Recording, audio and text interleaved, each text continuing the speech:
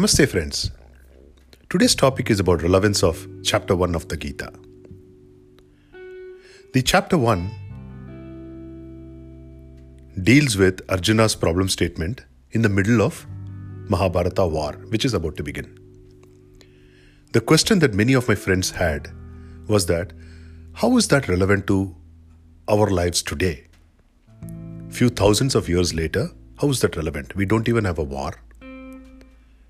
And is that relevant at all? My submission is very simple. Yes, we don't have war today, where we are fighting with people, but the dilemma that Arjuna went through at that point of time is similar to the dilemma what we will be going through, although the context is different. Let me explain. In Arjuna's case, Arjuna had to fight people who were his cousins and people whom he respected, elders like Bhishma and Dronacharya.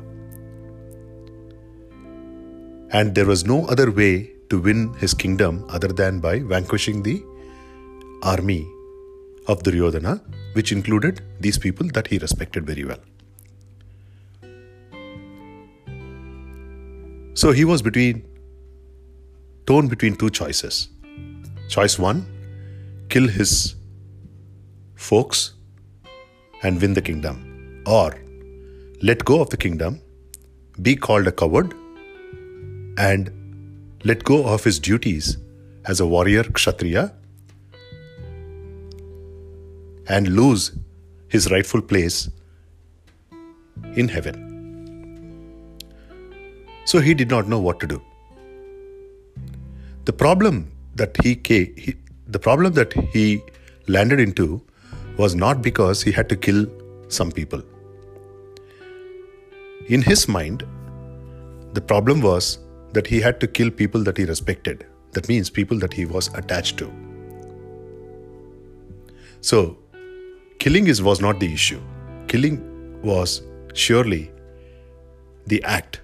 But the issue was the attachment, the love and affection that he had on certain people without whose presence he felt the kingdom that he would have won in the war would have been meaningless. Same thing happens to us. Fast forward 2,500, 3,000, 5,000 years later. Someone dies. It's an event. It doesn't bother us.